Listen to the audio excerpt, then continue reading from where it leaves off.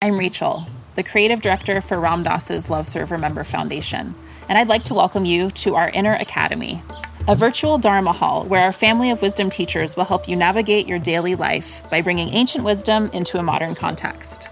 With over 200 hours of audio and video teachings, meditations, and practices from teachers like Ram Dass, Krishna Das, Sharon Salzberg, Jack Kornfield, Roshi Joan Halifax, Joseph Goldstein, and many more, the Inner Academy is your core resource for finding balance, presence, and navigating the ups and downs of your daily life. The Inner Academy has guidance for every step of your journey. Choose from an annual or monthly membership and gain access to past and future courses, retreat replays, virtual community, and much more. If you've been familiar with Love Serve Remember Foundation for a while, you'll know that most of our offerings are given freely or on a sliding scale basis. So when you subscribe to the Inner Academy, you're paying it forward and bolstering our ability to continue creating accessible offerings for all in the future, as Ram Dass wished for us to do. Be here now and start your journey with Ram Dass's Inner Academy today. For more, visit ramdass.org/Inner Academy. Teaching meditation can be a deeply rewarding experience. Help others improve their mental and emotional well-being, reduce stress, improve focus, increase self-awareness and self-regulation, all while deepening your own practice and understanding. Join acclaimed author, Buddhist teacher, and Emmy Award-winning musician David Nichtern on Tuesday, May 28th at 6 p.m. Eastern Time for a free online discussion on teaching meditation in Dharma Moon's renowned mindfulness meditation teacher training program. Get certified by Dharma Moon to teach meditation, lead group practice sessions, and work with individual students. Visit dharmamoon.com/BeHereNow for more info and to reserve your spot for the free online event with David Nichtern on May 28th. Worried about letting someone else pick out the perfect avocado for your perfect impress them on the third date guacamole?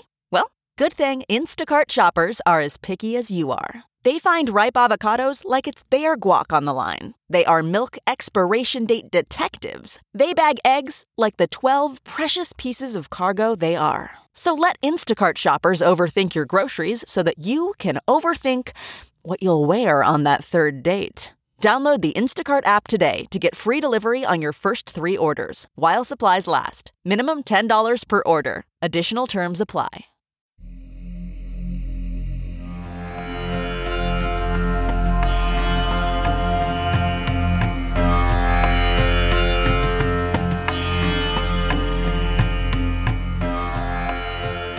Welcome to the Real Love podcast series, right here on the Sharon Salzberg Metta Hour.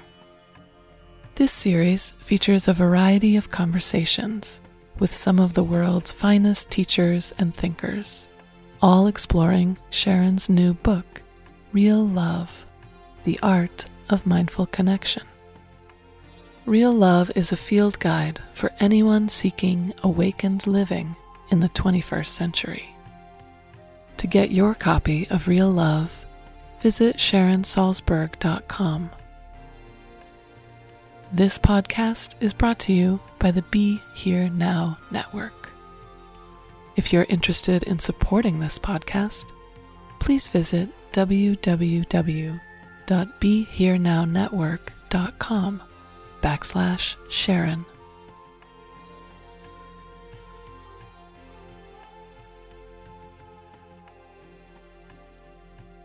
Hi, I'm Sharon Salzberg, and I'm so happy to be sitting down today with Congressman Tim Ryan for the second half of our conversation for my Real Love podcast series.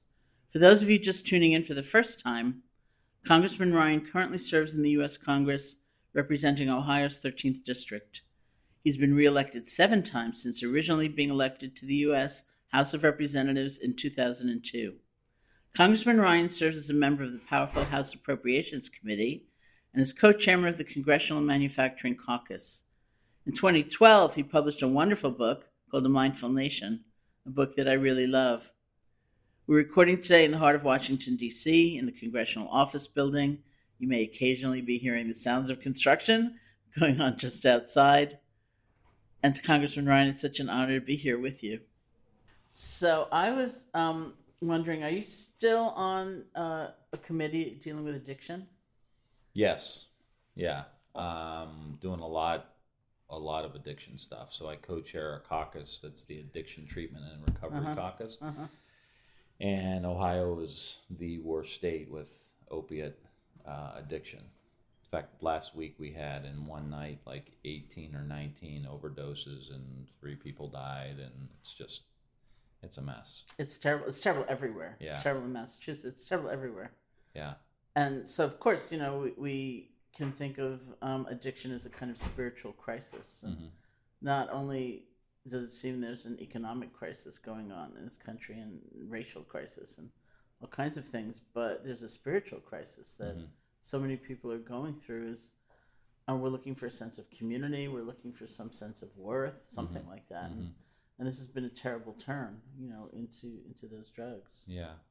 I remember when I first got into the state Senate, I was 26 or 27 years old, and a steel mill closed down, Copper Weld Steel, and then it evolved into a couple other. But it closed down. It was ready to close down, and the union was trying to buy the facility through what's called an ESOP, an employee-owned. So I go to this. It's an old Packard music hall, the Packard brothers who did the car and all that stuff. And they're from Warren, Ohio. So anyway, there's this big, beautiful music hall. And the union was in there, and there were about 2,000 families. And the union guys were with some professor from Kent State up on stage trying to explain what does an employee-owned facility look like. You use pension money to buy it and all this stuff. And I remember there was a guy who walked up to one of the microphones there. And I was just kind of in the back, brand new state senator. And I just remember him saying, we have got to do something. I've got kids, I got a mortgage, all that. And he said, and that's that I go and I run the continuous caster machine. That's my machine. He said, that's mine. He's like almost breaking down. That's my machine. And that's the purpose, like the dignity of work. Right, it's like, it doesn't matter if you're a meditation teacher or a congressman or a steel worker. It's like you find dignity in work, providing for your family. And even that's my machine. That was a multi-million-dollar machine. It wasn't quite his machine, but he ran it, and that was his. And he lost that. And I think that's the crisis that you see happening in Ohio, in the South, in a lot of most places now in the country, unfortunately. That lack of purpose, not enough work out there that really helps you feel dignified. Yeah. And that's the crisis we're dealing with. And maybe we don't have a sense of interdependence enough, because something I do if I go into an organization or a company, and a question I ask is, how many other people have to be doing their jobs well for you to do your job well? Because we feel so isolated. But really, that surgeon is counting on the housekeeper for that operating theater. You know, and like everybody has this kind of standard of excellence. Yeah, a buddy of mine, a congressman from Louisiana, told this story the other day. They have a lot of famous restaurants in New Orleans, and the top chef he was talking with of one of the local restaurants was saying how the most important person in the kitchen is the dishwasher.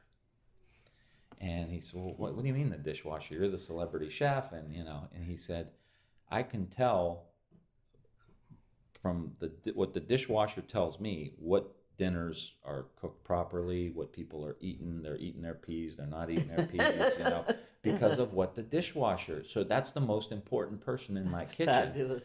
And it shows that interconnectedness, that we are all connected. And right now, even though we've got machines and all this stuff, we seem more disconnected than ever before. And I think a lot of it comes from a lack of respect. It's like, well, you're a teacher, you're in a terrorist organization. Well, wait a minute. I know a lot of teachers, and maybe not all of them are good, but they're not terrorists. They're still teaching kids, and it's just that lack of respect for people that are out, trying to do the work, the people who work for the city, who make the sewers run and the water come on, and, You know, I get fascinated every time I go to New York City and just, I'm like, how does the water even go on in this town? How can I pick one of these buildings, go up to the 10th floor and turn the spigot on and like the water comes on? Like, how does that even happen? It's a miracle. How does anything happen Yeah, there? yeah, exactly. And it's That's that, true. it is that interdependence and that respect for the people that you don't always see doing their job. Yeah. You know, and that's all people want. They want a job and they want to be able to do it and they want to get paid a fair wage. And that's not where we're at today. And that's why we're seeing such high levels of anxiety. Yeah, I mean, maybe that's partly a role for mindfulness too, right? Because how do we start noticing the things we're overlooking, and how do we find one another again? And you know, there's certain parts of the social fabric that are just so different, like that book, which is so great, even just its title, Bowling Alone. You know, about the breakdown of bowling leagues and how people, the ways we used to come together and community, it's just not happening so much anymore. Maybe church or maybe synagogue, but not to the same extent, right? And so how do Lions we find Club, each other? Kiwanis, American Legion. I mean, go through the list of those institutions, unions that held society together. Yeah. And a lot of it, what I think the mindfulness comes in, is people don't feel like anyone sees them. Yeah. You know? Yeah. Do you see what I'm going through here? And I think, not to get political, but I think that's how Donald Trump won. He made people who haven't been seen in a while feel at least seen. I don't know if they completely believed everything he was saying, but they felt like somebody saw him. Yeah. You know, and it could have been BS. Probably was, in my opinion, but that's my opinion. Yeah. But they felt that somebody saw them. Yeah.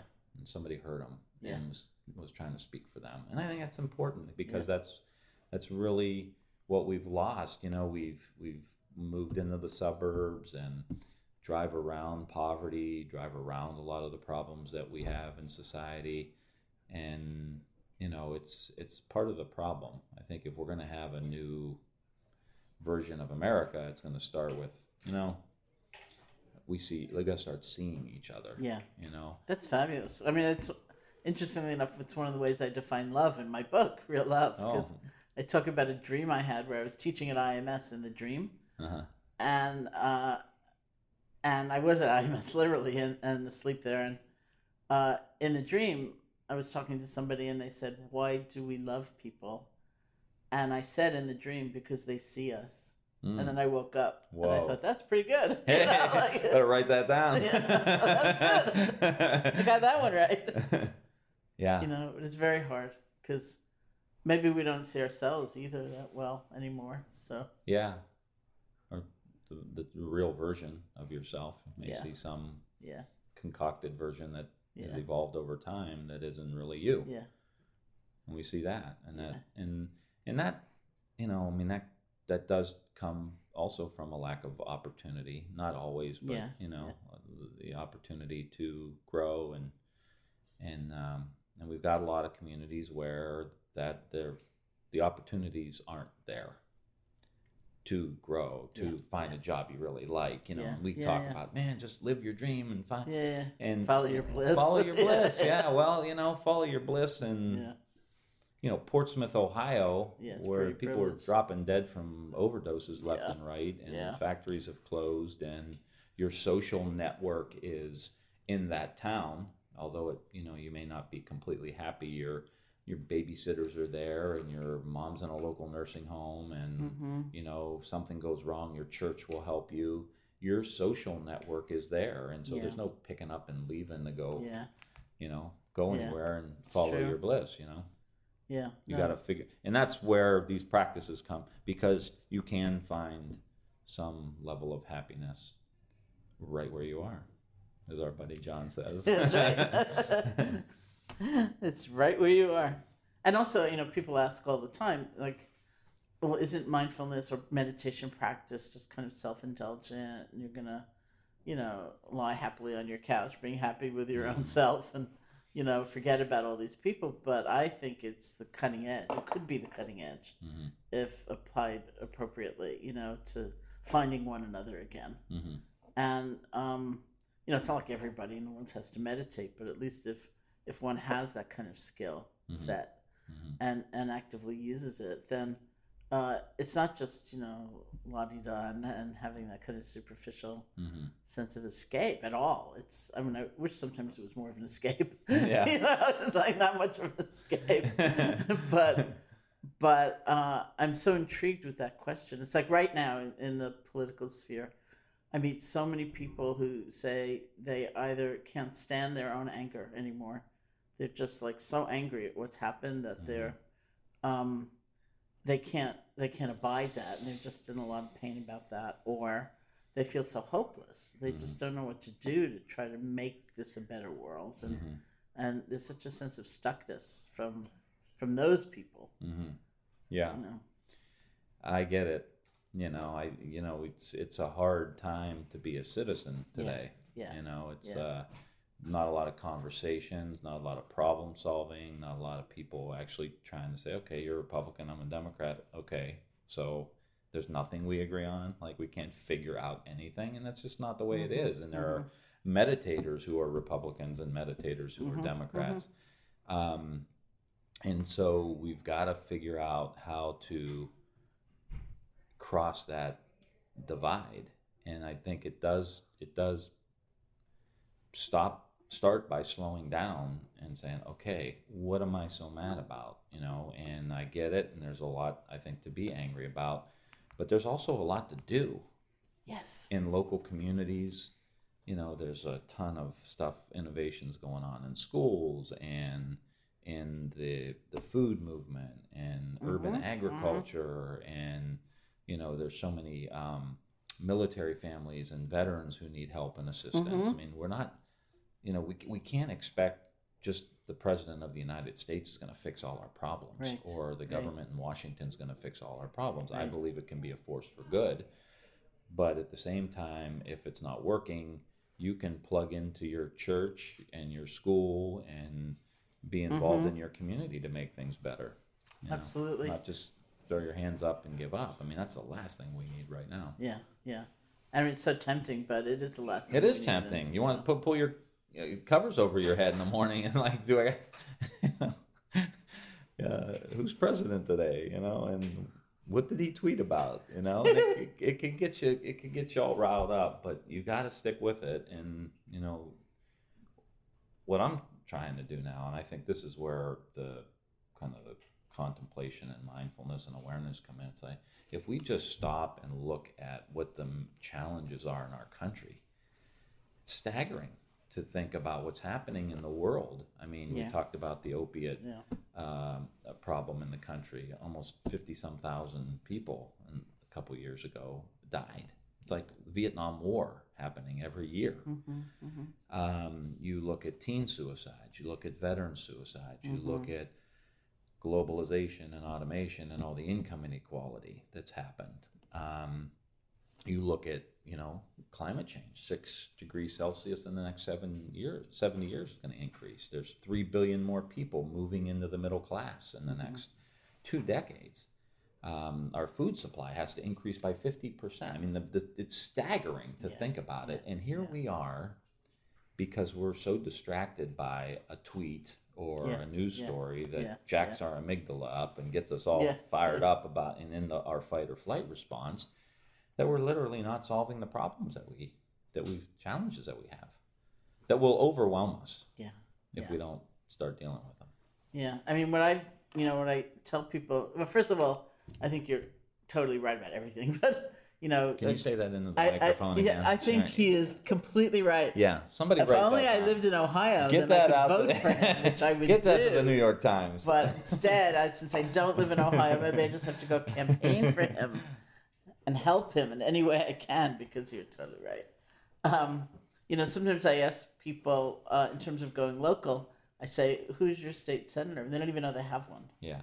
It's just something that has gotten lost in the fabric of our political discourse. And I say, don't you realize that you have to vote for everybody? You have to vote for sheriff. You have to vote for, you have to participate in every election and go local. There's someone who needs you. And I have some friends who I had a friend, a family, and this is before the last presidential election, where I said to the young boy, "How old are you?" And he said, "I'll be 18 soon." And I said, "Oh, you can vote." And then there was like silence at the table. And then later the dad said to me, "Well, we don't vote." I said, "You've got to vote. You've got to vote." And I said, a common thing to say is, well, they're not that different, the two candidates, or they're just different on the margins. And I said, there are a lot of people who live on those margins. Mm-hmm. You may not feel you're going to be affected, although look what happens. Mm-hmm. But, when you're talking about a slight increase in minimum wage, that means something to somebody, mm-hmm. And you can't just mm-hmm. let it go. And in every election, mm-hmm. in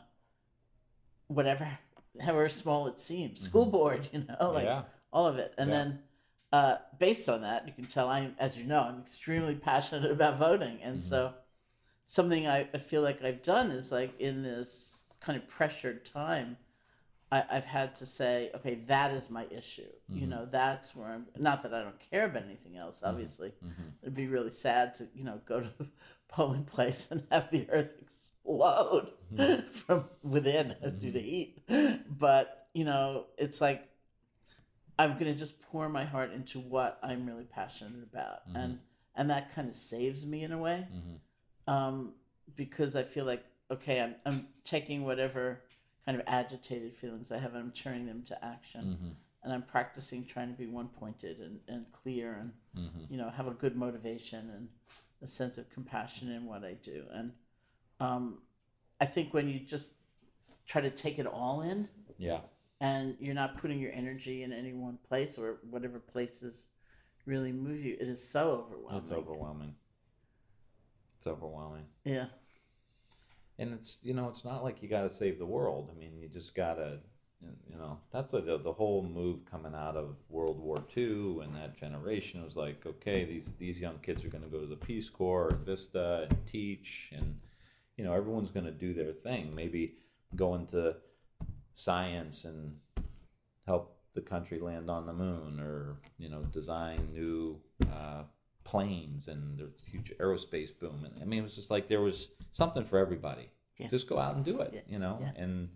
And then we've lost that kind of, there's a role for everybody. Well, who's mm-hmm. paying for that? The government's paying for that. And I'm like, oh, are we really having this conversation? Like, yeah, I mean, the government's going to pay for certain things, and private sector pays for other things. And together mm-hmm. we build an economy that works for everybody, and unions are strong, and people are making a good wage and all of that. It can happen again, but we've gotten this whole attitude. I mean, mm-hmm. you think about it from a deeper level about the whole anti-government sentiment mm-hmm. in the country. Mm-hmm. And it's like, that's our vehicle for collective action. Yeah. Like, that's us. That's right. That is us. So you can dislike it, but like, you don't want to hate yourself, because we're all part of that, whether you vote or don't vote.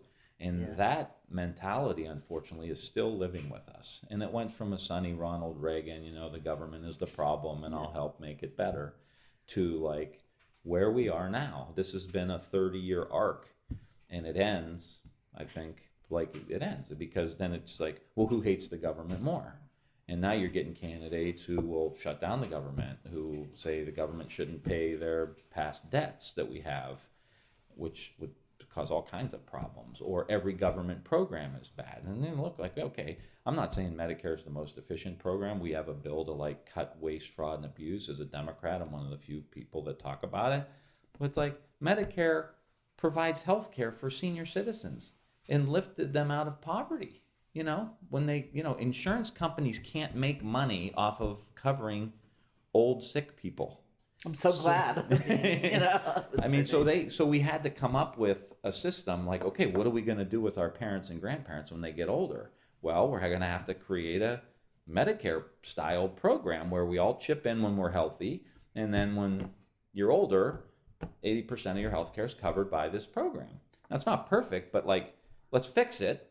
But like, some of these guys say, we don't want to kill it. We just want to get it small enough we can put it in a bathtub and drown it. Like, it's like, okay, that's not helpful.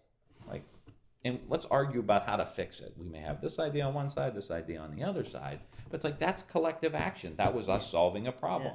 Medicaid for the poor, and heating assistance for people in New England and Ohio when it gets cold in the winter and they don't have enough money and their heating bill goes up. Like, don't we want to help those people? Because tomorrow could be you. I mean, that's the sense of citizenship is, we're here to not waste money, but we're in this together as citizens. So we do have to find one another again, because if we don't have that sense of the whole, of the collection, of us. Yeah. If it's almost like self and other and us and them, we're really in big trouble. Yeah. I'm really big on national service.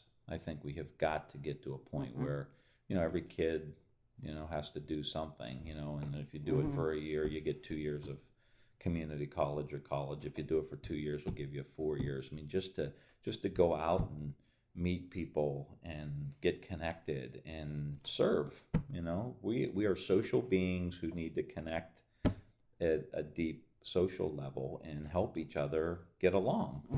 And I think we need to reestablish that, because it's getting so, kids are on their phone, kids don't look in the eye, kids don't shake your hand, kids are losing the social skills, the ability to talk and work problems out. I think we've got to have an act that says, look, you got to go out and interface with people, and then you start to recognize the connection and the interconnection. It's like other kinds of people too, Yeah. White people go meet black people and brown people and learn about their culture and their religion. And, rich people go, meet poor people, and poor people go meet rich people. And the debate today is like all poor people are bad. One side says, all poor people, they're bad. They're on the dole, and, all the negative stereotypes that go with that. And then I think sometimes Democrats we hate rich people. Wait a minute. I mean, a lot of these people worked hard. They started their own business and they made a lot of wealth and they got rich. Like, that in and of itself is not a reason to hate somebody. Yeah. Now, if you're greedy and you do self-dealing and you collapse the economy, you have to punish them, I think, But it's like there shouldn't be they're bad because they're rich or they're bad because they're poor. It's like, well, wait a minute. Doesn't it depend on who? Right. I know a lot of rich people that are nice guys, and I know a lot of rich people that aren't so nice, and vice versa. So this whole, again, it's seeing them, meeting them, getting over that fear, and getting reconnected. Yeah, well, I think you're totally right, again, because, it almost doesn't matter what your ideology is. If you're caught in ideology, then we lose that human capacity. Like, for all the people who say to me, why did you go to that company to teach mindfulness? Because that's like heartless, that's the corporate world, or that's, people are just trying to use these practices to get ahead and be more efficient and be more inhumane in a way, to be more productive. And I don't like the word productive anyway, but I say, well, I have never gone into a company and had somebody say to me, how do I feel less and how do I be more soulless so I can be more productive and get ahead? They're all talking about their alcoholic brother or their kid they're worried about, or, they can't sleep at night because they're so stressed. And I said, people, that's the truth. But if you don't go there, it's so easy to have just a thought about somebody else. And so... Well, they need to be seen too. I mean, regardless of if you're poor, there's some lonely rich people who build a prison with their wealth around themselves and become very isolated, and then it turns into drugs and alcohol and all kinds of stuff because they're lonely and they're, in bad shape. So, this probably isn't in vogue to say as a congressman today, but like, we got to just stop judging everybody. Like, the older you get, the more it's like, look, we're all dealing with stuff, family stuff, friends stuff, growing up stuff, work stuff. We all do it. We're all human beings running around the same earth. Like, we've all got these things that we're dealing with: heartache, tragedy, joy. We all go through the gamut, and we shouldn't be so judgmental of other people. It doesn't mean you can't evaluate and tell your kid not to talk to a stranger, but be smart about this. But there's just so much instantaneous judgment on everything, and it's just, It's diminishing dialogue, our ability to communicate with each other.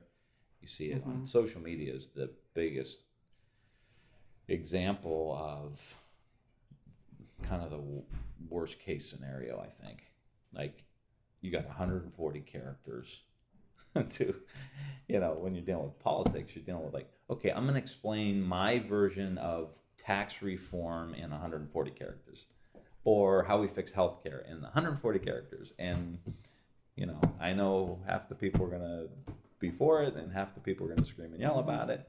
Like, that's not really a discussion. I mean, these are tools to help us communicate, but we get in these default positions where, I go on Fox News a lot. And a lot of Democrats don't go on Fox News, but I kind of like it, And I go on with these guys, and I, dust it up with them, and I don't know what, I may be sick, but I kind of like it, and so we'll get followers that are Fox News devotees, and so Fox News will tweet out something that I was on, and then they get my Twitter handle, and then they follow me, and then they're off to the races, right? So now they're following my Twitter on every day. So, and it's just so funny to see how they react to every little thing that I say. Like, I could not say one thing right. Be like, I cut the grass, and I swept the garage, and I washed my wife's car, I babysat the kid, and I made him a birthday cake myself. And they would find something wrong with like what I did that day. What do you? How come you're not working on legislation? But yeah, you find something to like, and so you just gotta like, it's can't take that stuff personal, but it's just an example of the hyper partisanship and just the knee jerk, immediate on both sides, and I think people are getting exhausted from it, which is why Sharon to the rescue.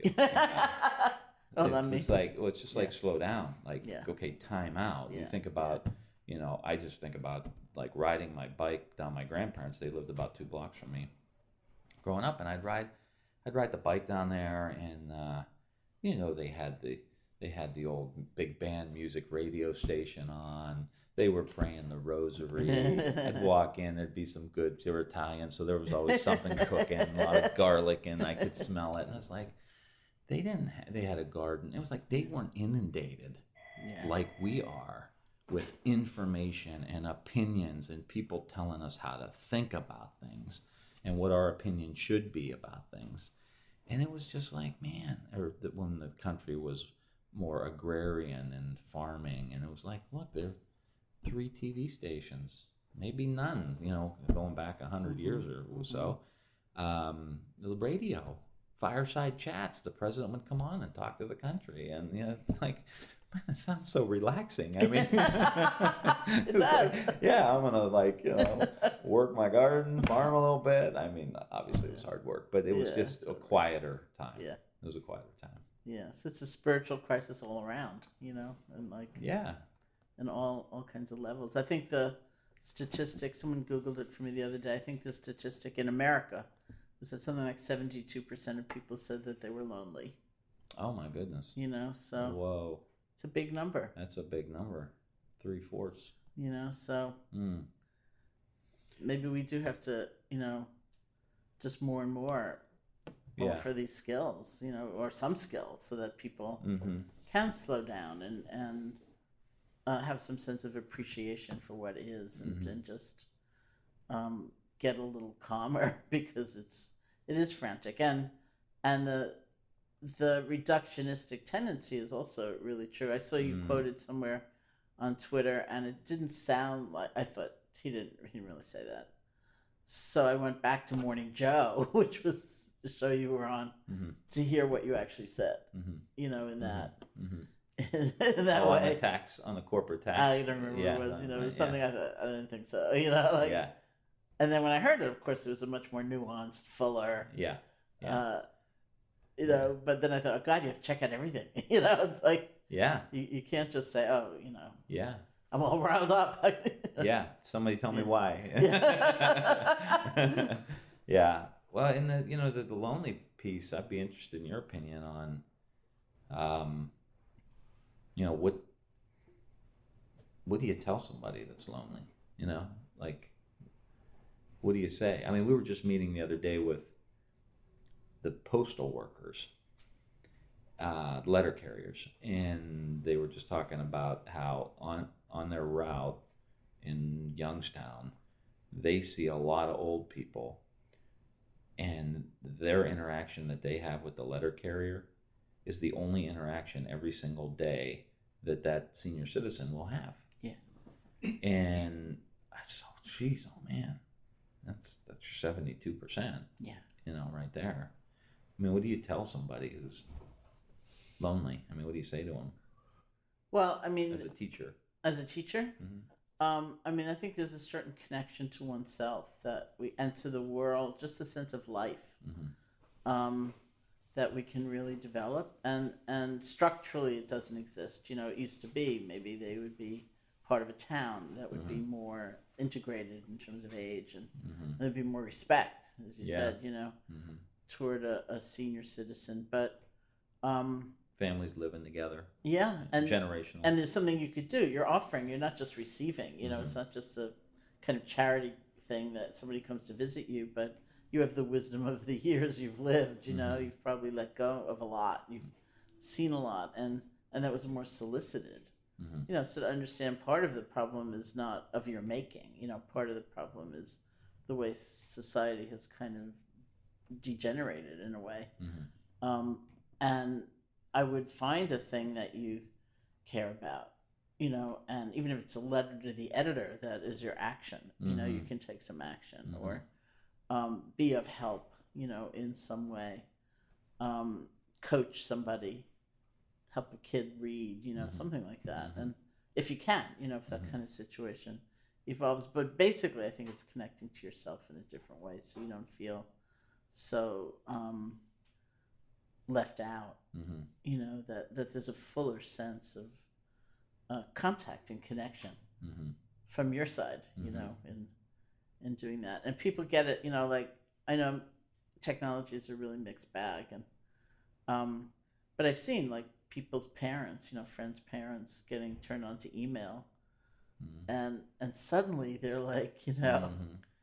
wow, you know, like, I have a pen pal in, you know, yeah, some other part of the world. Yeah, Facebook. Yeah. See the grandkids' pictures and all that. Yeah, and to whatever extent that can serve, I think mm-hmm.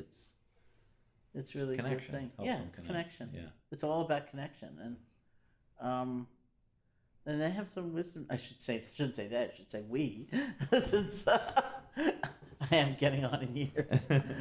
But you know, there is wisdom to impart and to share. It's tough though, you know, because the structures don't exist. Mm-hmm. Where I mean, if we had national service, for example, then there would be somebody visiting those people. Mm-hmm. And maybe talking to them in a sincere way, you know, to learn from them, as well as bring them a meal or whatever it is. Cut their grass, you know, and get that recipe from them, mm-hmm. you know, and like, you know, begin to understand that, oh, life didn't always look this particular way. Yeah. Give them some perspective.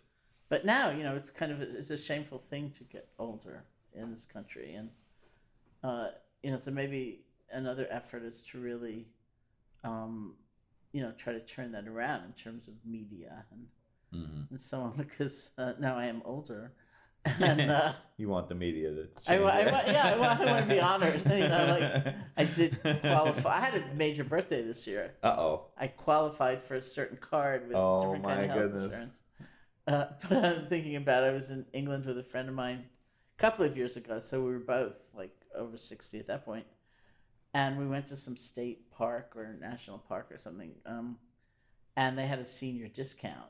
So my friend asked for 2 tickets at that discounted rate, and the guy just handed them to her.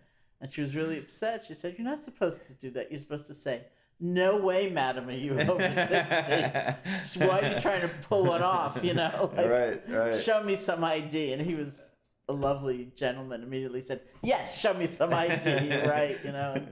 And so, of course, we were worthy of that discount.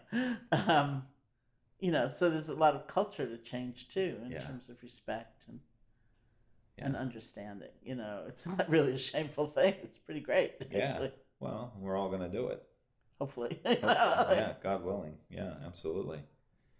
Yeah, and that's, again, it all kind of gets back to the disconnection, Yeah. and if that's kind of like an underlying, or connection is an underlying principle for us as we govern ourselves, Yeah. Yeah. how we build our communities, for example, Yeah. more walkable, more connected to the downtown, to the river walk, and have an amphitheater and facilities where we can experience entertainment together, and the restaurants. I mean, you see it happening in some downtown communities where you don't need a car. Public transit, even in suburbs, they're developing downtown areas in the suburbs. That's nice. It's great, and people like it, and it's relaxing, and it's about community, and it's the old, like, as an Irishman, I say the pub, it was a public house. It's where you would go, and that's where everybody socialized, and got together. And You have two very convivial lineages of the Italians and the Irish. You have no idea. You want to talk therapy? Okay. Sure, when we're offline. We'll start with the Italian side, and then we'll go to the Irish side. Very, very festive people. Yes. Very festive people. So it's about figuring out how, as we have to rebuild these communities, how are we going to do it? How are we going to do it differently? How are we going to do it differently? Yeah. And it was like, everything after World War II was, how do we move it to the suburbs? Roads, water lines, sewer lines, mortgage deductions, housing assistance. There were programs to convert farmland into entertainment. People would take that and, do golf courses in the suburbs and country clubs and all that stuff. And everything moved out. And I think now there's a real need, both because of the population increase, but also a spiritual need of getting reconnected. Yeah. And how do we do that and put things back downtown? And that's what millennials want, and that's what baby boomers want. As they're getting a little bit older, they want to maybe ditch the car too, or at least one of the cars. And how do we walk around? And, kind of tone it down a little bit. So great. So I see the same thing with green space.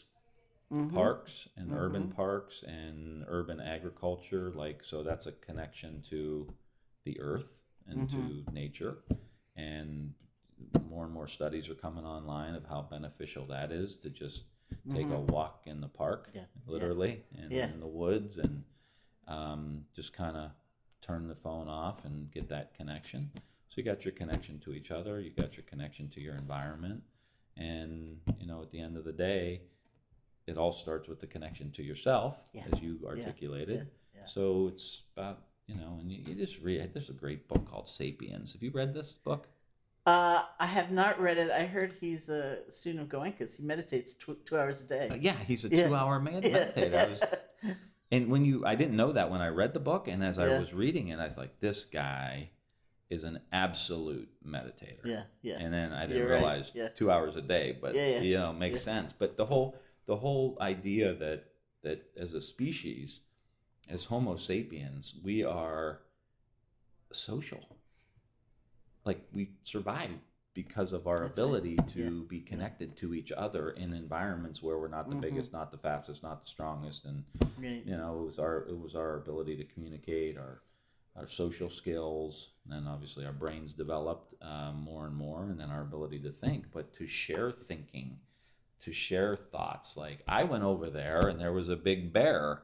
If you go that way, just keep your eyes open and sharpen your spear, And so that's kind of another fundamental thing. We in order to survive, we have to be connected to each other. Yeah. In all kinds of different ways. And so the services of peace, social and emotional learning with Dan Goleman and Linda Lantieri, and so many of our friends are doing in schools now.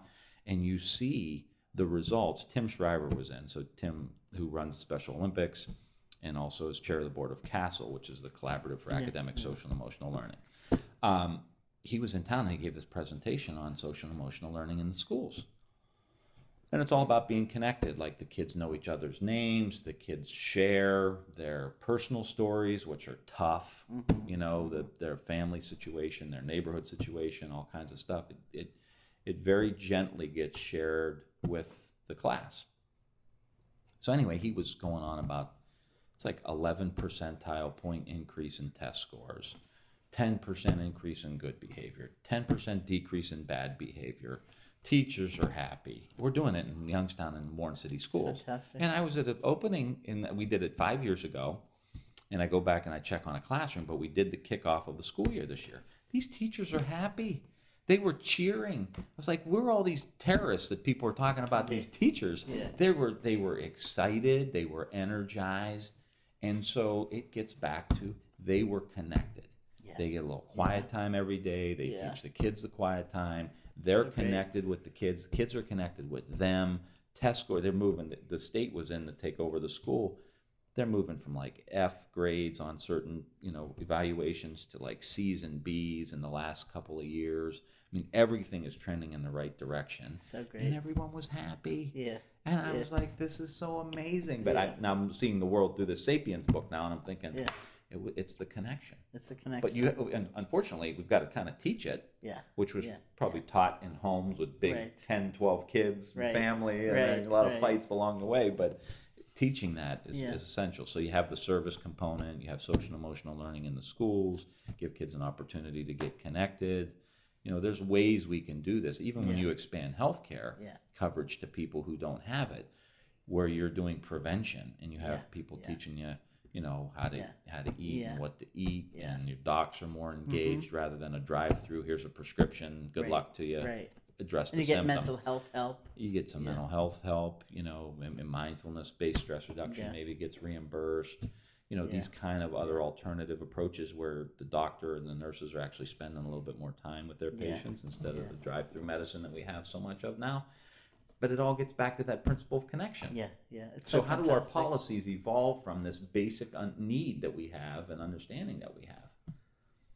To me, that's amazing. direction I mean, going. that's amazing. I mean, I usually at the end of, and I'm sure I have to go because you are very busy and you have all these other people I'm waiting not for on you. book tour and podcast. You know, I'm just trying to run a country. Here. Trying to run a country, Trying, man. trying is the key word. You know, but usually I ask people if there's another word for love that they use, and I say mine is connection. But I think we've gotten there. Yeah. I mean, it's all about connection. I totally agree, and I think you're amazing in elaborating that into social policy because Yeah. that's what's governing our lives. That's what we weave together, and Yeah. and here we are. You know, like Yeah. instead of thinking, wouldn't it be nice? You know, Yeah. like And- let's create a world that actually reflects that. And everyone's got to be a part of it. Yeah, You know, it's hit me in the last few months. Like you just can't, even with President Obama, it's like he can't do everything. Like we Yeah. are citizens Yeah. of Yeah. this country. We all have some stake in responsibility, and you can't just say, well, and Democrats are famous for this. Like we're going to elect this president, and we fall in love with this president.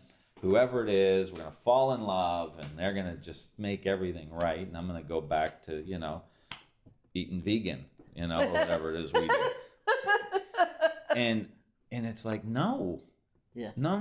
Yeah. That has not worked out well for us. yeah. You know, Yeah. it hasn't worked out well for the country. Lots of work to do. Yeah. And everybody's got to, you know, obviously you got kids and people are busy, and there'll be periods of your life where you're going to be dedicated. And that is the most important thing you could do for the country is raise good kids Yeah. that are, Yeah. you know, connected and sane and yeah. happy. So stay focused on that. But then as time frees And then up, vote. and then certainly vote and pay a little bit of attention, and then Yeah. teach your kids how to vote and Yeah. take them to the polls with you and Yeah. raise good civically minded kids. But I just remember growing up, and my grandfather was an usher at church. He ran the beer tent at the festival. My Italian grandfather, and he was very involved with his union. Other than that, he would help build the school. very civically minded in every aspect. That was a part of it. My grandmother was the Rotary Club, and my grandmother ran the campaign for her boss, who was the sheriff in the county. They were all involved, and it was like that was just a part of the thing. You're an usher at the church. I mean, that's what you do. You help out at the festival, and you help out and volunteer, and and it was just, we got to get that back. That generation had it. That World War II generation, Depression, war, post-war. It was all like, we're in this together. There ain't no getting out of it. And we've got to get that connection back. I completely agree. Wow. Amen. Thank you. Thanks for having me. Thank you so much for taking the time out of your busy schedule to chat with us today. The work you're doing is truly inspiring, and I, for one, feel very lifted up by your approach to politics and social change. To find out more about Congressman Tim Ryan's work, visit www.timryan.house.gov, and I highly recommend his book, A Mindful Nation. Thank you for listening. This podcast has been brought to you by the Be Here Now Network. Join us this summer for the Real Love Challenge. To get your copy of Real Love, visit SharonSalzberg.com. May all beings be happy.